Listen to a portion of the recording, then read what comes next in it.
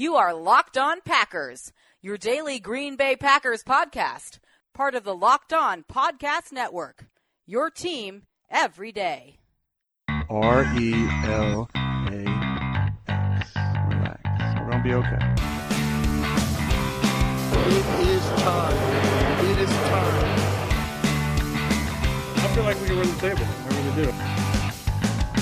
You are Locked On Packers, part of the Locked On Podcast Network, your team every day. I am Peter Bukowski, and I cover the Packers for SB Nation. I cover the NFL for Fansided and Pro Football Weekly, and you can follow me on Twitter at Peter_Bukowski. You can follow the podcast on Twitter at Locked On Packers, and you can find all the podcast content at LockedOnPackers.com. It is Friday. No rookie orientation today, but we are going to talk about this draft class, just not in a specific kind of way. We're going to talk about the day 3 players. And one of the reasons why we're going to do that is because I have been very positive about this offseason. And I think with good reason. I think there's a lot of things to be excited about if you're a Packers fan. And I like a lot of what Green Bay did with this draft. I think they got multiple players on day 3 that I would have taken on day 2. They got a player on day 2 I would have taken on day 1. So from that standpoint, it's a home run. That being said, I'm going to do one of the things that, frankly, I have been criticized for doing on this show, and that is offer a word of caution. There have been some people who have stopped listening, allegedly, to the show because they wanted a fanboy podcast.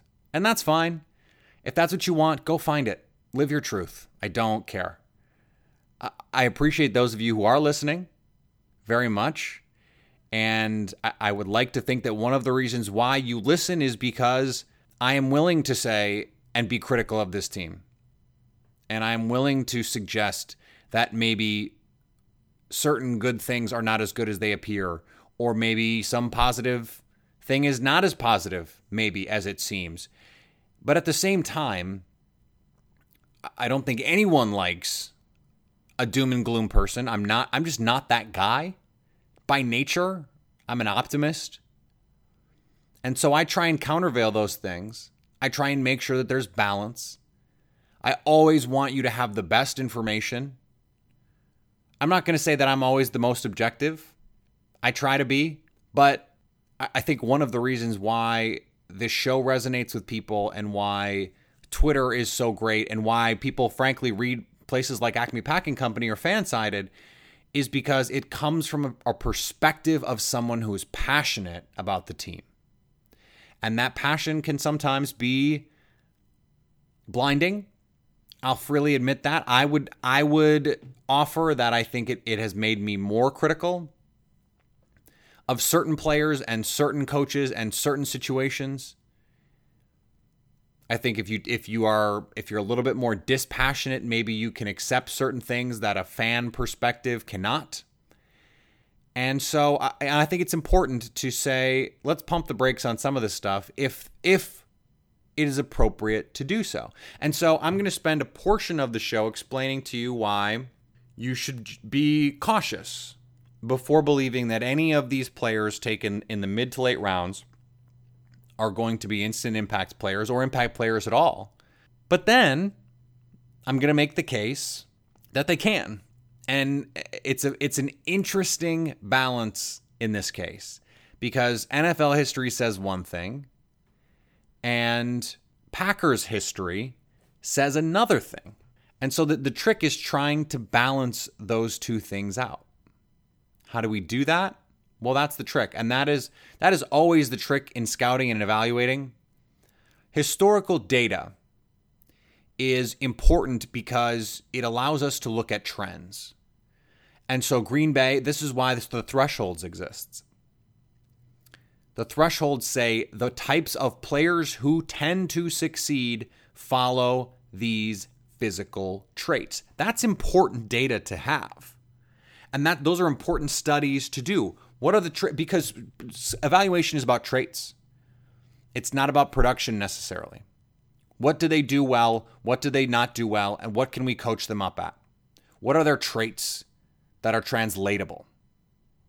And so in order to properly evaluate, you have to know what to care about. Because if you're Al Davis and all you care about is a guy who runs 4.3, then you're prioritizing something that doesn't necessarily translate into success in the NFL. And we know, for example, speed at receiver is the most overrated aspect of playing the position. There is no correlation between speed and receiver success. Now, that doesn't mean there isn't a threshold at which you say, okay, this guy can't play receiver, but a guy who runs 4.3 is not any better than a guy who runs 4.4 in a vacuum. Just isn't. Statistically speaking, history says there is no correlation at a certain point. Now, obviously, again, there is a threshold, and those are important. But for example, there was this strange thing before the draft. Oh, the Browns, they never get the quarterback position right, so they're going to screw this one up. That's fun to joke about, but their draft history is irrelevant.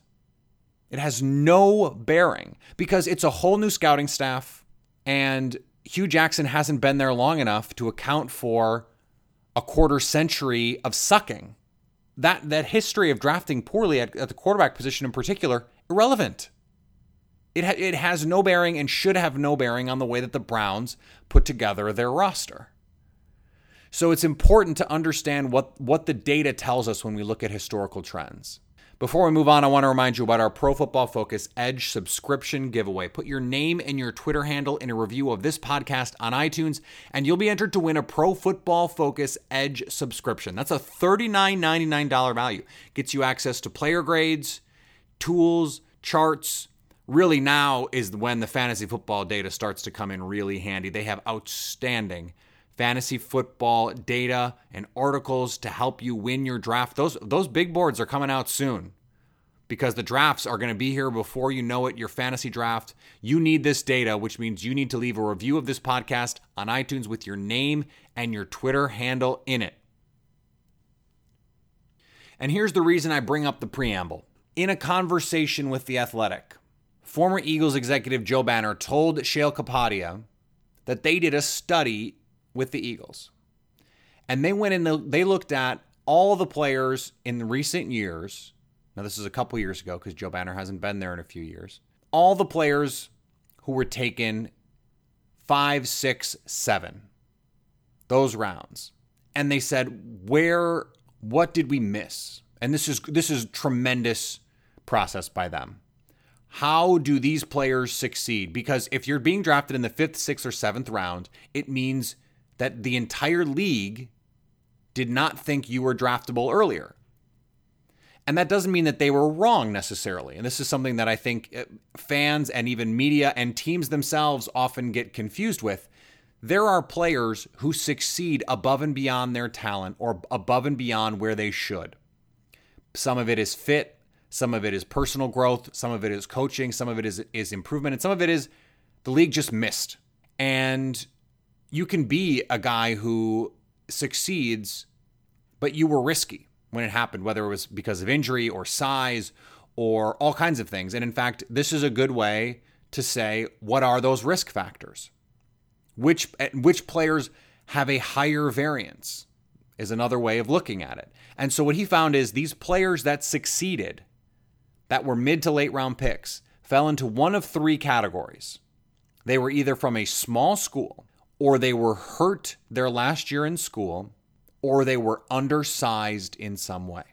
And this all makes sense. If you're a small school player, it is so hard to determine if your success is because you're just playing other bad football players, or if you really are that talented to dominate those games. And there have been cases where guys have not dominated even at small school levels and gone on to produce. So it's not just did they produce at the small school level. It is that those small school players can be difficult to evaluate because there is such a variance in the quality of opponent.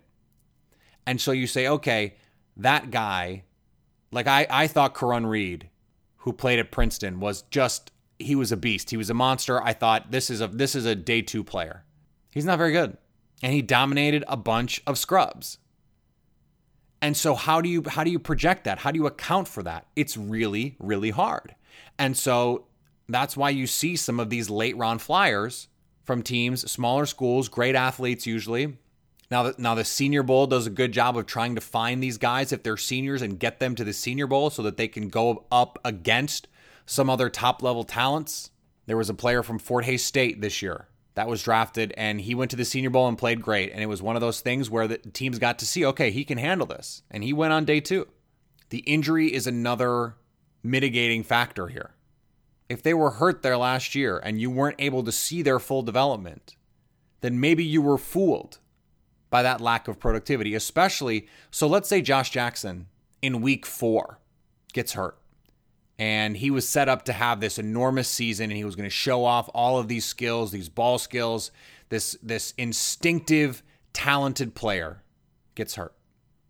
Does he go? I mean, he already fell because of the bad 40 time. Let's say it was a wrist injury or something he'd be recovered from by the time the combine rolls around. Does he go in the second round? Probably not. He probably goes in the 5th round. Four games as a starter, 6th round, 7th round maybe. So that's an obvious and intuitive place to say, yeah, teams probably miss on those guys. But they're not really missing is part of the point here. Those guys are risky. It is not necessarily bad process to avoid risky players. Part of the draft is mitigating risk. So the guys that go at the top of the draft are not just the most talented, they're the least risky. And there are certainly players who have a ton of upside who aren't risky. And there are players who are risky that don't have a lot of upside. It's not necessarily about upside, it's about risk. What is your ceiling? What is your floor? And how sure of that are we? Well, that doesn't mean you're going to be right. But you're trying to mitigate risk. And so the injury in particular is one of those places where it is so hard to judge. And then the third bucket here, undersized. This is a great example of why process matters, because it is a gamble to get an undersized player. It just is, because a lot of players simply, there's a reason why we have these standards, because guys under a certain size generally don't work out. And so if they do, it's because they're outliers, and you don't use high draft capital on outliers. You just don't. Now, I think there are certain positions where you can make some exceptions. Clearly, quarterback, one of those. Russell Wilson should have gone higher. The height wasn't an issue, and he had so many other qualities. Drew Brees never should have fallen as far as he did. Baker Mayfield went number 1. I wrote about it for Pro Football Weekly. It seems like the worm is turning on that one. But undersized linebackers, undersized defensive linemen, undersized receivers, undersized running backs, those guys are going to continue to fall in a lot of cases. Now, part of that is the evolution of the league. And so smaller, more versatile defenders in particular is going to be something that I think teams are going to target earlier. Maybe that will change. And again, by virtue of when Joe Banner was with the Eagles, this is relatively new data, but not the newest data. And none of Green Bay's guys this year, except Kendall Donnerson in the 7th round, fits that mold. All of them went to big-time schools. Even Marquez Valdes-Scantling, who went to UCF, who went to USF, that's not a Power 5 school, but that's a major college program. James Looney, who went to Cal. Cal is not a powerhouse school, but they play in the Pac-12. So even the sort of borderline players, obviously Equanimeous St. Brown, he's a guy who played at an independent school, but it's Notre freaking Dame. Green Bay didn't follow this rule. And when you look at a position like receiver where they picked 3 guys and it is just assumed that one of them is going to pop, the numbers are even more disconcerting. Since 2011, of the receivers taken 133 or later, so that would include Jamon Moore and all the other guys that have been taken in this class, there have been 98 receivers in that range. 4 of them started as rookies half their team's games. 4. Those aren't good odds. Now, that's as a rookie. That doesn't mean none of those players will ever be good. I don't think we should expect any of the guys that Green Bay has drafted to be starters. Contributors, yes. Starters, no. Geronimo Allison is the starter on the outside opposite Davante Adams until proven otherwise. Unless one of these guys comes in and just rips the roof off. But Jamon Moore and EQ in particular are the most talented. They're the most raw. Marquez Valdes-Scantling is a little bit older, a little bit more experienced, but is not the most skilled. He's big and fast. So where does this team stand? What is the likelihood that one of these guys is going to come in and produce right away? Well, it's not very good. Not good odds. Now, that doesn't mean that they're screwed. It's up to the Green Bay coaches to come in and find ways to make these guys productive because Green Bay needs them to be. And one of the biggest criticisms I had of Mike McCarthy over the last couple years is his lack of flexibility and creativity with his personnel. He waited too long to incorporate Brett Hundley's running ability. He was not nearly creative enough in using Ty Montgomery when he had the opportunity. I thought over the last few years, the play calling and the formation usage had really fallen off. It was just like 11 personnel, 11 personnel, 11 personnel, same formation, same routes. And one of the biggest problems I had in 2014 was the way that Davante Adams and Jeff Janis were used. They clearly thought Davante Adams was the better player. That's why he was starting. And they clearly didn't think Jeff Janis could play. And rather than use Davante Adams and let him work through it, they would bench him at times for Janis, who they knew couldn't play. Now, on the other hand, they also knew that Jeff Janis had a very particular set of skills, very Liam Neeson, and they still couldn't find ways to let him do the thing. Get him on slants, get him on crossers, get him on go routes. In-breaking routes. And I don't care if the defense knows he's going to come in and run those routes. I don't care.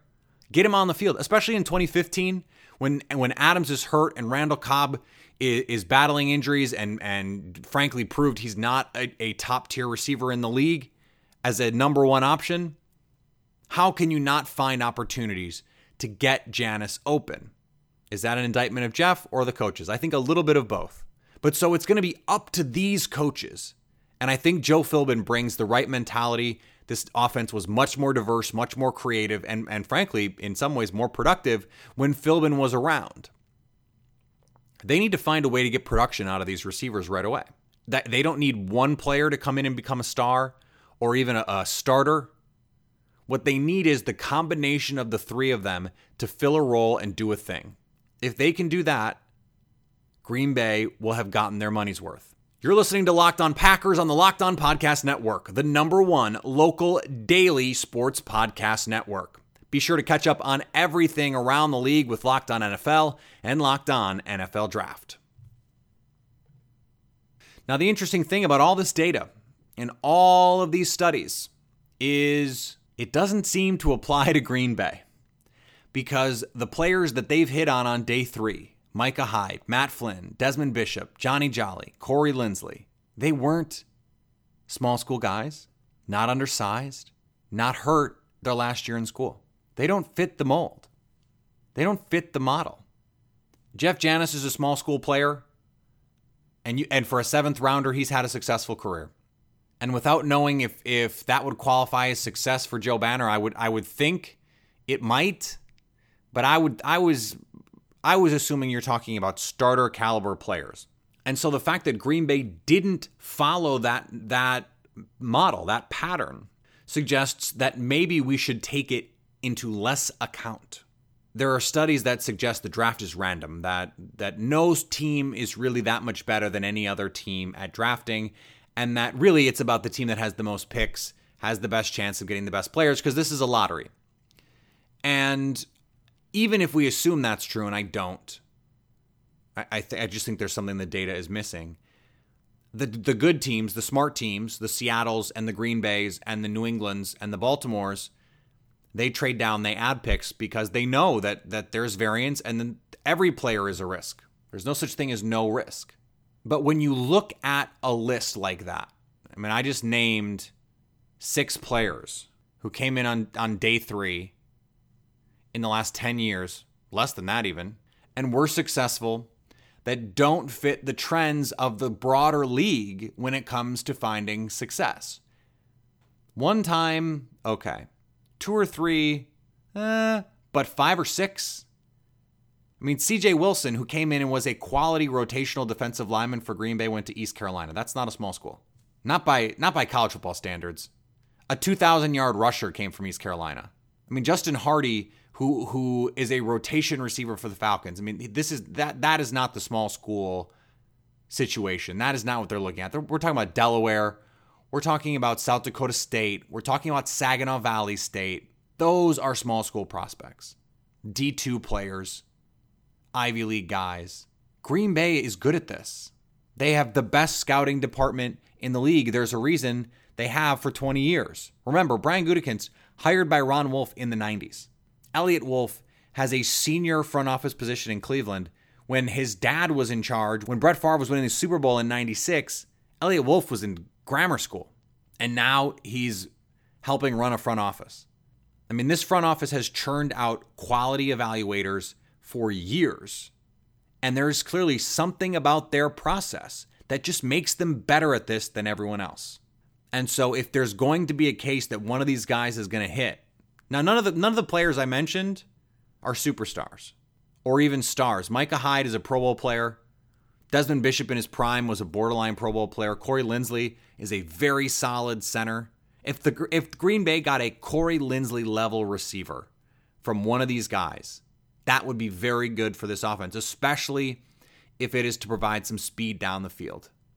That's all they need. They need a B- or a B receiver because Devontae Adams is the number one. And Jimmy Graham is going to contribute. He's going to get a ton of targets. They don't need someone to come in and catch 80 passes for them next year. They just need a solid B- B player. And their history, which works in direct opposition to NFL history, suggests they can do it. Now, again, that doesn't mean they will. This is all just more information for you to process. We're going to know more once the veterans get on the field, once we see these rookies, once we see them catching passes from Aaron Rodgers. Deshaun Kaiser are going to be throwing back with EQ. So that is all going to be part of the equation as we evaluate these guys moving forward. We're going to continue to do that, continue with 3 shows a week next week, Monday, Wednesday, Friday. And I just want to give you a heads up. There will not be a show on Memorial Day, but there will be a show. We're going to do that week. We're going to do Tuesday, Thursday, Friday. No show Memorial Day, and then we'll have 2 more shows that week. That'll all be as part of our discussion with mini camps, and we'll finally get to see some of these guys on the field together. Remember, Acme Packing Company, Fansided.com, Pro Football Weekly, my Twitter feed at Peter_Bukowski. Hit me up, DM me, tweet me, at me, whatever you want to do. Acme Packing Company, you can follow them on Twitter, Fansided, Pro Football Weekly on Twitter. Definitely follow Locked On Packers on Twitter to make sure you don't miss a podcast. All of our content, remember, is at LockedOnPackers.com, so you can stay locked on Packers.